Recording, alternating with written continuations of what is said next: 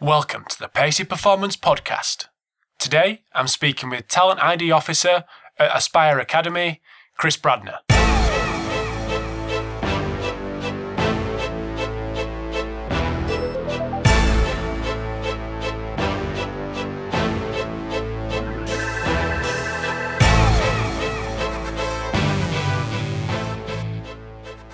Hi guys, welcome to episode 39 of the Pacey Performance Podcast. So today I have Chris Bradner on the phone. So a really kind of focused episode today.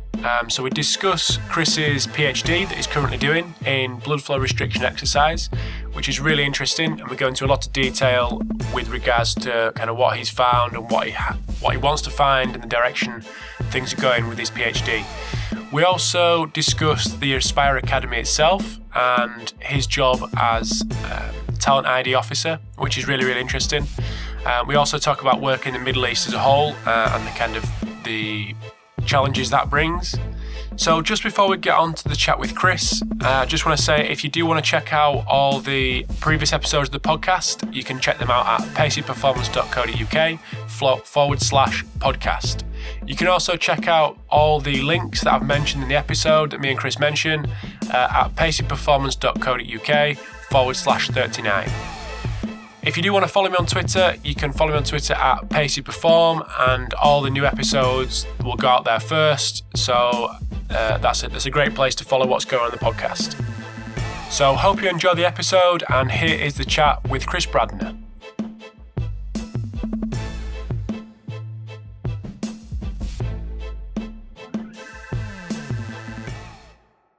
Hi guys, welcome to the Pacey Performance Podcast. So today I've got Chris Bradner on the line. So just before I introduce Chris, I just want to ask him to give us a little bit of information on his experience, his education, and what he's currently doing. So welcome to the podcast, Chris. Yeah, thanks, Rob. Pleasure. Thanks for having me.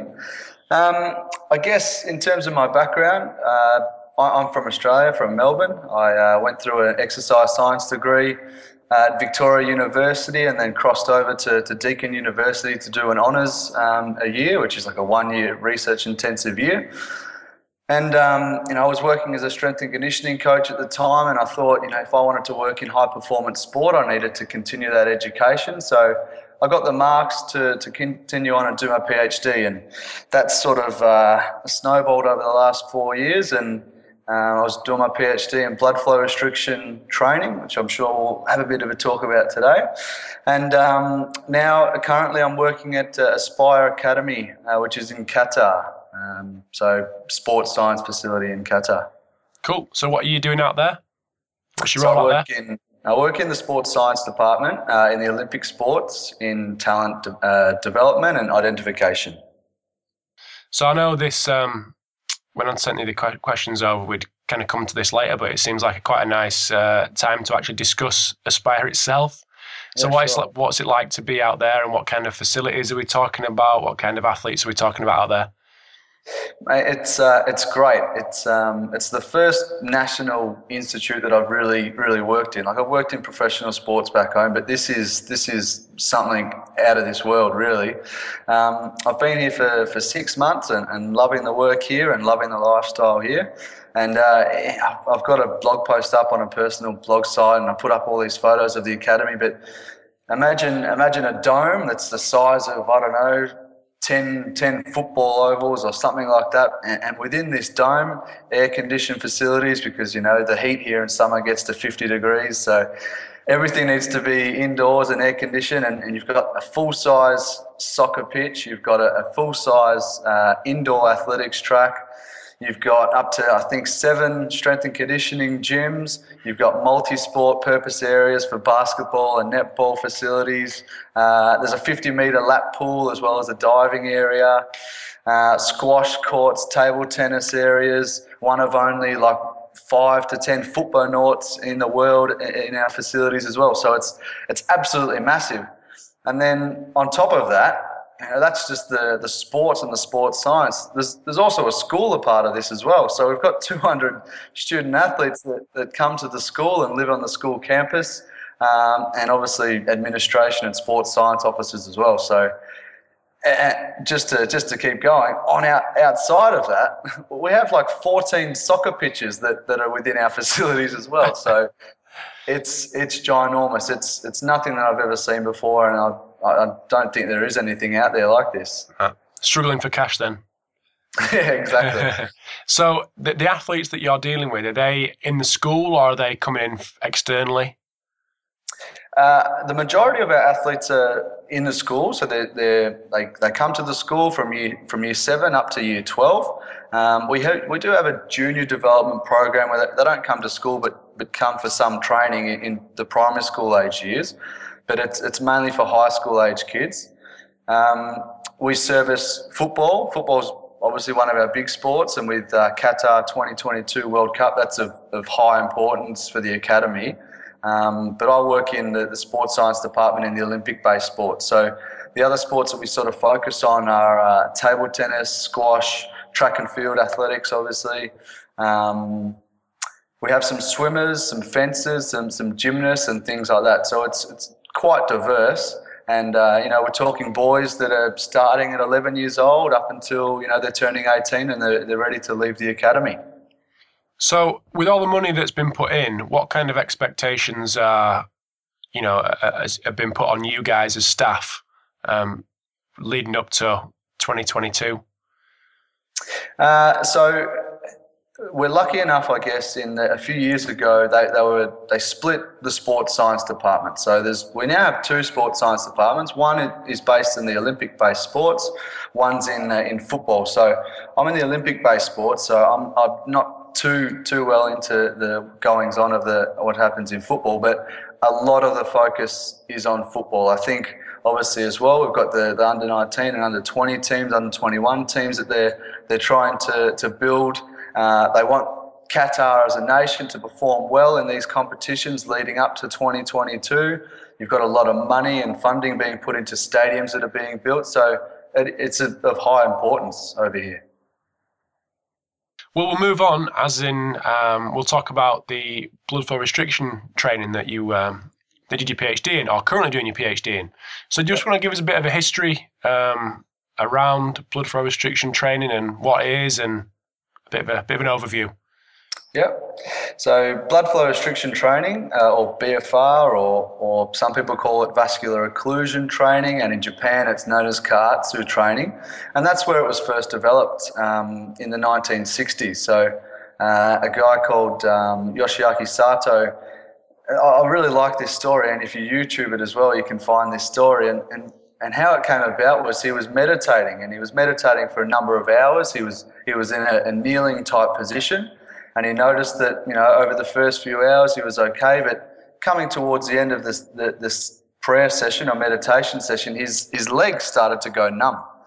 And when he got up and he tried to walk around and massage it, he sort of clicked, and he noticed that the same feeling that he was feeling then was like the muscle pump feeling after doing calf raises. And from that, he started experimenting with bike tires and things like that to try and get this restriction or occlusion happening. And throughout the years, in the 70s and 80s, he developed this technique a little bit more. A commercially available device was happening in Japan. And the first sort of English-based scientific paper was produced in 1998, I think. So it's come a long way over the last 15 years. So it's relatively new.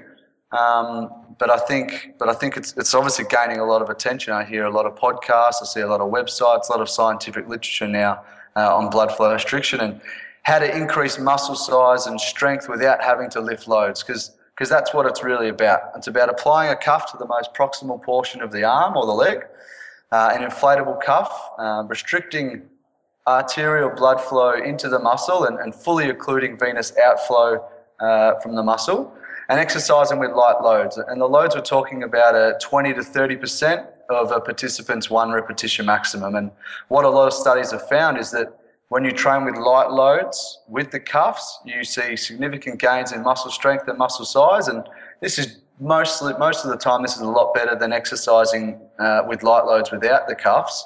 And in a lot of instances as well, it's just as good as exercising with heavy resistance loads as well. So is this? I mean, I got to know. I went to like a little seminar, probably in 2012, the English Institute of Sport down in Derby, and there was a guy who was with Ben Rosenblatt. No, it was. I think it was a student. Okay. Who was doing some research, I think, and it was kind of brought about as this brilliant thing that had been a kind of secret weapon in the last, Olympic cycle or something. So when is this? Although you said that the research has been kind of English published research in 1998, did you say? Yep. Yeah. So when has this been actually used in professional sport? So I think the first paper published in athletes was around early 2000s.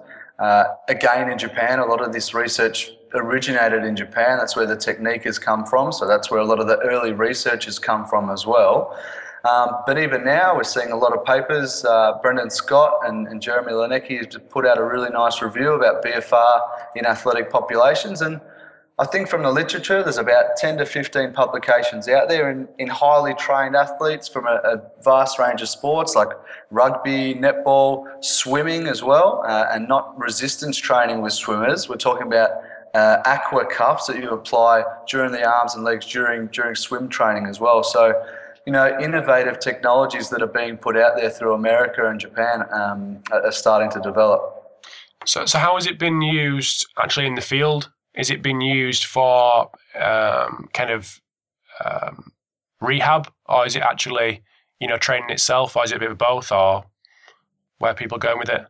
Yeah, so myself and Stephen Patterson from St. Mary's University have put out a research paper recently, or a research questionnaire, I should say. It's not up to the written stages yet. And we wanted to know these questions. We wanted to know who's using it, how many people have heard of it, and if they have heard of it, from that population, are they using it or not? And from the respondents we got, about 250 respondents, only half were actually using it in the field. Some of those were in research, but some as well were from elite national academies, elite national squads. And the vast majority, I think almost 50%, are using it mainly for rehab purposes or to induce significant gains in muscle hypertrophy as well. So I think personally, I really believe that if your athlete is free to lift heavy weights, that is still going to be the biggest and best thing that they can do. But on the other hand, if you've got an injured athlete, or you've got patients who cannot lift heavy weights at all, like the elderly or other clinical populations, then lifting light loads with blood flow restriction is going to be a technique that might help speed up the recovery processes. It might help avoid losses in muscle strength and muscle mass. So I really think there's something in it, and we just need more evidence available. So a lot more people become aware of the technique, how to do it, how to apply it safely, and what the benefits are going to be in these populations as well. Because a lot of the literature that comes out is in healthy young populations, and slowly it's starting to get more clinical rehab as well, which is good, I think. Mm-hmm. Stephen's actually one of my lecturers at St. Mary's. Oh, there you go. Yeah. Small world. Exactly, yeah. So what's the link between you two? We met last year at ECSS conference in Amsterdam, actually, and we'd been in contact over email and stuff because he had just recently completed his PhD in blood flow restriction, looking at vascular function, and I was sort of just starting or through the middle stage of my PhD, and just wanted to ask a few questions. So that's how that link sort of appeared.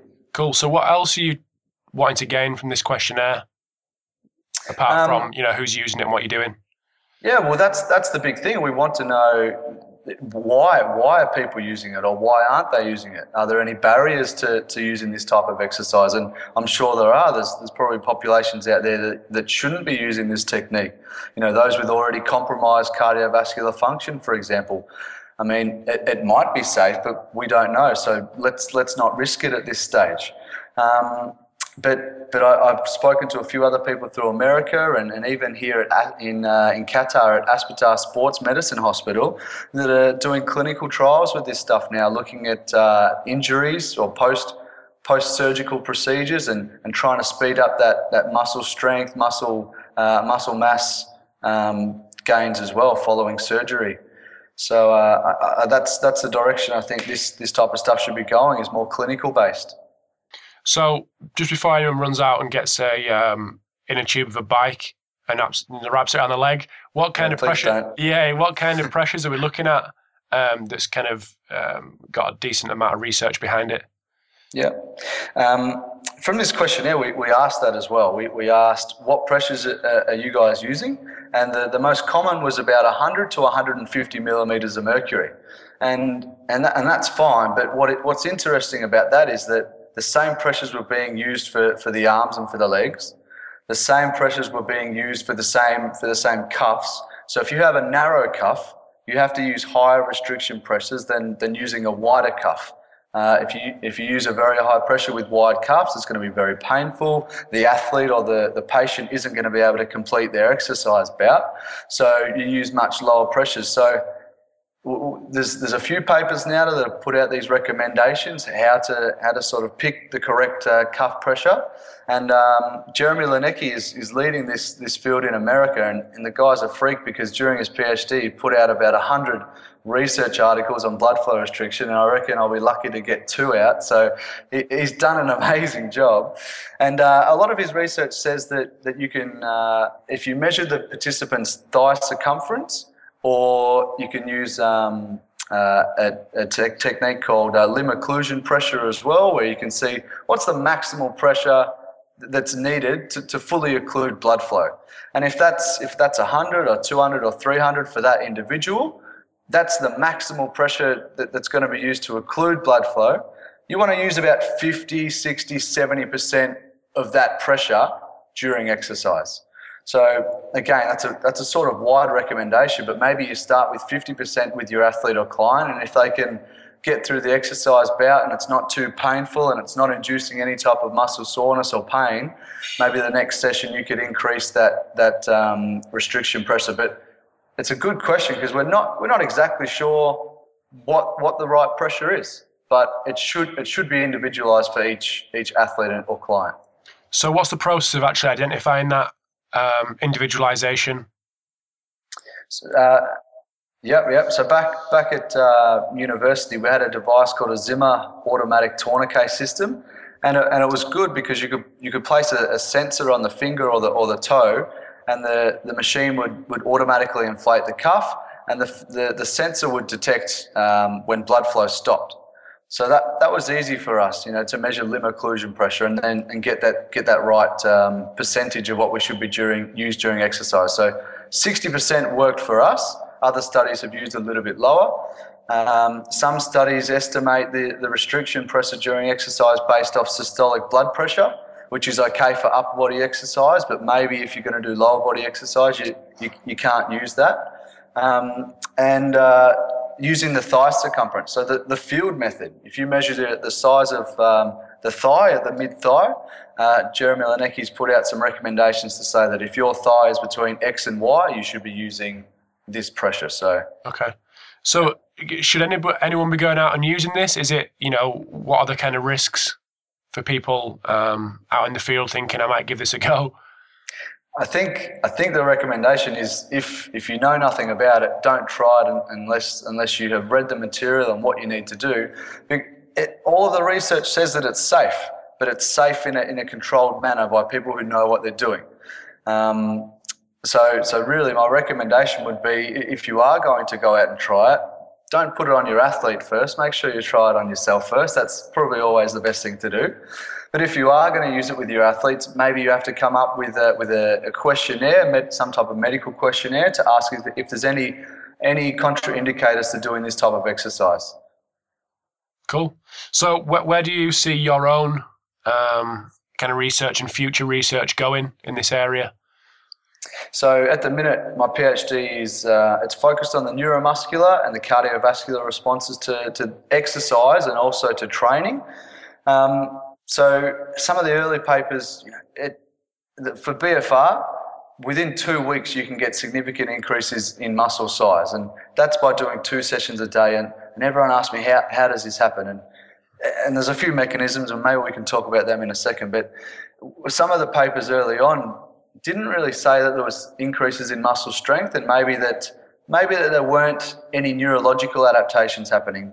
Yet we know that if you apply the cuffs and you put EMG on the muscle, we get really, really significant increases in motor unit activation, and that's a lot higher than what you would without the cuffs, and it's also similar to lifting heavy loads as well. So something's obviously happening within the central nervous system, and that's one of the first things I measured. We used a technique called transcranial magnetic stimulation to give the motor cortex a bit of a zap and see if there's anything happening there, and what we've shown so far is that in an acute session for 60 minutes post-exercise, there's an increase in cortical activation, which could be promising that if it happens after one session, perhaps after training, this is compounded and maybe we get these neurological adaptations. And it's something that I'm analysing right now, actually. And the second aspect was the cardiovascular aspect. So if you exercise with the cuffs, with light loads, what happens to heart rate, the blood pressures, cardiac output and stroke volume? And a lot of studies, early on studies, have mainly compared BFR with light loads to non-BFR with light loads, which is great, but we didn't know what's the context in terms of the heavy load resistance exercise. So some of the research we've shown so far is that if you exercise with heavy loads, you're going to get the highest increases in heart rate, in blood pressures, in cardiac output. If you exercise with light loads, you're going to get the lowest rise in those variables. And if you exercise with blood flow restriction, it's going to be somewhere in the middle of these two. So if you're going to judge it against heavy load resistance training, maybe it's safer in that regard. I mean, I didn't measure anything vascular-wise, but again, the research says that in terms of the vascular system, endothelial function and things like that, that if it's done in a controlled manner and the pressures aren't too high and it's not sustained for long periods of time, say over 20, 30 minutes, that the exercise is quite safe. So I think it can become a little bit more widely available based on the current literature. Mm-hmm. So what are the other potential mechanisms for why the things that you're seeing that are happening? With muscle hypertrophy? Yeah. The easy way for me to answer this is we don't really know, but that's okay, because some of the proposed mechanisms and things that have been shown is increases in growth hormone and IGF-1, and we're talking about 290 times greater than resting values. And although it hasn't been compared directly in the same study, the increases shown have been greater than heavy load resistance exercise. So that's one mechanism. We get, with the light loads, we get this increase in fibre, type 2 muscle fibre recruitment, which you don't see without the cuffs. So muscle fibre recruitment is another one. Other factors that are involved in muscle hypertrophy, the downstream metabolic molecular pathways like mTOR has been shown to be significantly elevated. So I think overall, the mechanisms for muscle hypertrophy are going to be the same no matter what type of exercise you do. But the small factors that lead into those are going to be a little bit different, because with BFR, you don't have that mechanical overload. You don't have those big, heavy loads. So metabolic stress is probably one of the big factors that come from BFR exercise. Well, I know something's going to come to me as we go, as we move on to the talent ID part of your life. Yeah. So I'll write things down and we'll come back to it. But for now, we'll just move on to your talent ID role at the minute at Aspire. So do you want to tell us a little bit about your current role and what it entails day to day? Yeah, sure. It's interesting in that in Qatar, sport, it's a developing country for one, and sport isn't probably the biggest thing a part of their life. Like in Australia, sport is a part of everybody's life. If you had this institute in Australia, you'd have people paying hundreds of thousands of dollars to try and get in. But in Qatar, the physical education in primary school and high school is not as developed as what it is in obviously in Australia, the UK and America. So what happens is when we get these kids that come into the academy in year 7, we find that they're lacking fundamental movement skills. So things in an S&C environment like squatting, hip hinging, lunging, pushing, pulling, we find that they're behind the 8 ball there. we find that with other fundamental skills like kicking, striking activities, throwing, catching, they haven't developed these skills, and something's happening, and we don't exactly know what, but it's something in the primary school, in the PE system, that they're not developing sport and physical literacy like we would in our country. So that's one of the big things that I'm working on at the minute, is that how can we improve physical literacy and physical competence in these category boys? Because we want them to have these skills so that when they come into the academy, they can start to specialise within a particular sport. And what I would do on a day-to-day basis, the school year starts in September or October. And for that first 3 months, we go out to every category school in the nation. So I think it's about 45 schools, and we test. It's about 3,500 boys. We do physical testing, so I'm talking 20-metre beep test, 40-metre shuttle run, vertical jumps, anthropometrics, medicine ball throws. We collect it on all of these boys. So that's phase one. That's called our bronze testing. After that, we collect, say, the top 5 to 10% of those boys from that pool and invite them to come to silver testing at the academy in about February of the school year. And what the silver-based testing is for is basically a validation of their bronze results. So when we go out to all of the schools, maybe they don't have enough room in their sports hall for us to do the beep test or the 40-metre sprint in there, so we have to do it outside in that, I guess, harsh environmental conditions. These kids rock up and they might be wearing their thobes, they might be wearing PE gear, they might not be running with shoes on, they might be running in their sandals. So the silver-based testing is a validation of what we've already collected in bronze. And from those results, again, top 5 to 10% of boys get voted back for a gold camp. And in the gold camp, we forget about the physical side of things now, because we've already selected the top 5-10% of boys in those areas. Now we're looking at skills like throwing and catching, and how coachable are these boys. And it's because it's a sports school as well. It's obviously very important to get kids who are academically available to come to the school. And ready to come into this type of environment too. So there's also psychological testing involved. So that's a 2-day camp that we run towards April. And then from that, all of the coaches will gather, TRD staff will gather as well, and we'll say, let's start to nominate some of these boys based on their physical results, some of the things the coaches see, bringing the coach's eye into play. And up to I think 30 boys are typically nominated, and then from there invitations get sent out and they come into the school year the next year. So that's what I would do throughout a year, looking at the identification part. And in terms of the development part, I mean, I'm just a service provider. We have some great coaches that are actually instilling these coaching sessions with the kids in grade 7, but as I sort of mentioned before, is these kids are lacking something in terms of their physical literacy. They might not be able to run properly or jump or catch or strike a ball, or certainly because football is important here, a lot of their kicking abilities we find are quite good. But a lot of the other things, they have low confidence, and what we want is not only to develop a really good athlete, but an overall athlete as well that's competent in all of these movements, so that whatever they do in their life, whether it's leading on to elite success in sport after the academy or not, that they're going to have these skills to be able to get out and be physically active for the rest of their lives. And what I think will happen, and I think a lot of us feel this at Aspire, is that we'll see a lot of benefit with the next generation. Because these kids that we're training now, they'll have their own kids and start instilling sport and physical activity in their lives.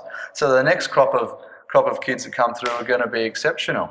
Mm-hmm. No, true. So what's happening to the kind of 95% or 90% that don't get through the bronze phase? Who's kind of picking up that? Is that obviously out of the remit of the academy, or is that picked up by other guys within the academy for the kind of developmental side of things? That's a good question. You're right. It's almost like it's a talent selection, almost deselection process. The rest of the boys would just go back to their normal school environments. Some would be involved in sports already and in the sporting federations, in the sporting clubs.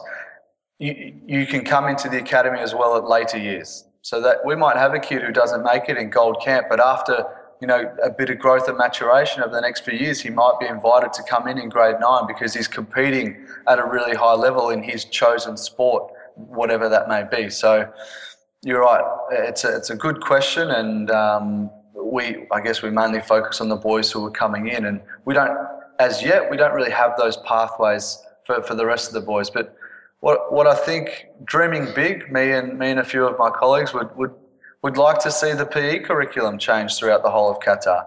And some of the research we get to do here over the next few years will be looking at differences between going to a Qatar-based school or an international school here in Qatar, and what are the differences in PE and physical literacy and their physical outcome measures like endurance and speed. What does all that look like? And is it really, do we need to change PE here?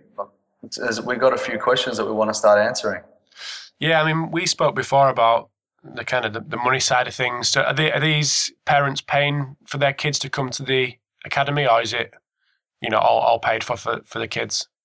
No, I think, I mean, don't quote me on this, but I think it's free. I think all schooling in Qatar for Qatari children is free. Okay, cool. Yeah. I just thought the kind of money side of things may be one of the, a reason why kids may kind of push through or not, but obviously that's great that they don't. But you mentioned when we spoke before about Ramadan and how things, your kind of working week changes. So what's it like being kind of working in the Middle East, coming from obviously Australia? I've only been here 6 months. I got here in November, and so far so good. I do love it here. I mean, obviously I miss home, I miss family and friends and all that, but I reckon it's great. The traffic's a little bit crazy and everyone complains about that, but besides that, I mean, the weather's always good thus far. I mean, I haven't lived through a summer yet, and the average summer temperature here can get up to and even higher than 50 degrees. So from what I'm told, it's basically going from a cold air-conditioned house into your air-conditioned car, into your air-conditioned work, and then repeat. Yeah. So, I mean, I haven't lived through that yet. And same with Ramadan. I haven't lived through the Ramadan period yet. But what happens is every year now that the Ramadan period comes earlier on in the year, about 10 to 15 days, due to the Saudi yearly calendar. It's shorter than our calendar. So what's happening right now in the academy is that the Ramadan is going on during exam periods, and each year now it's going to be during the exam periods, and then eventually it's going to get in the way of maybe national. We've got Diamond League on this weekend, so if Ramadan's on during the Diamond League, what happens to the athletes who are competing at that, and the Qatar national teams, how are they going to cope during national training and sessions over a weekend and that as well. So it's going to be interesting. You're right, Ramadan is going to add something different that I haven't lived through before. Our working days are from 8 until 2, and there's things that, as a Westerner who doesn't follow the Islamic religion, things that we have to be very conscious of because we're living in their country, and we're obviously thankful for that. There's rules like you have to cover up from, wearing long sleeves and long pants as well during the Ramadan period, which isn't instilled outside of that period.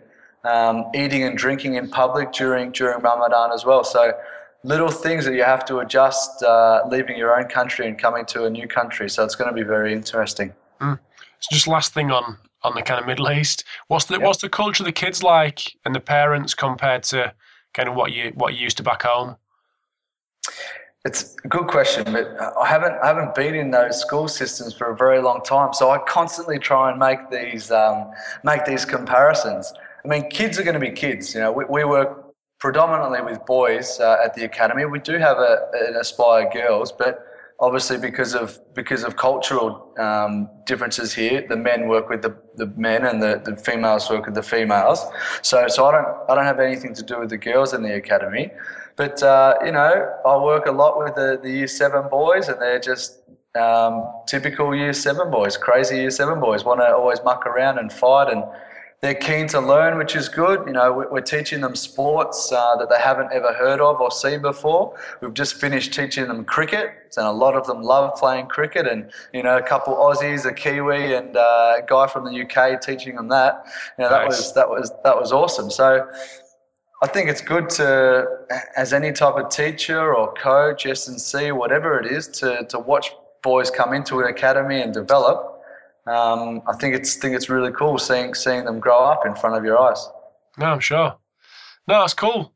Well, like I said before, I've kept you for well over half an hour, so I'll let you go. But thank you very much for your time, and especially the chat on the blood flow restriction training was brilliant, because I don't think it's. I mean, I'm just talking from a kind of simpleton like me, but it's maybe not something that people know tons and tons about. So to get that from the horse's mouth was good. So yeah, where can people find out your work and social media and that type of thing? So I'm on Twitter, pretty heavy on Twitter. So it's at Chris Bradner. So it's BRANDNER. And if people want to shoot me a tweet or something like that, happy to ask any questions. And from there, I can give out my email contact as well. Cool. And what was the? There was a couple of researchers that you mentioned. Just want to mention them again, just so I can write them down and link to them on the page. Yeah, sure. So Dr. Jeremy Leniecki is the world's leading blood flow restriction researcher, I would say. You know, he's got well over 100 publications in the area, and he's got a team around him as well that he works pretty closely with.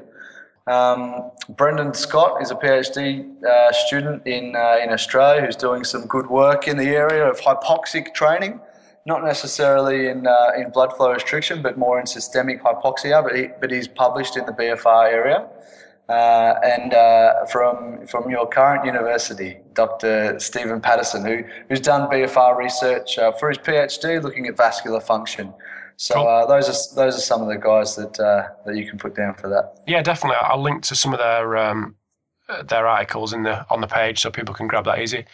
So yeah, thanks for your time.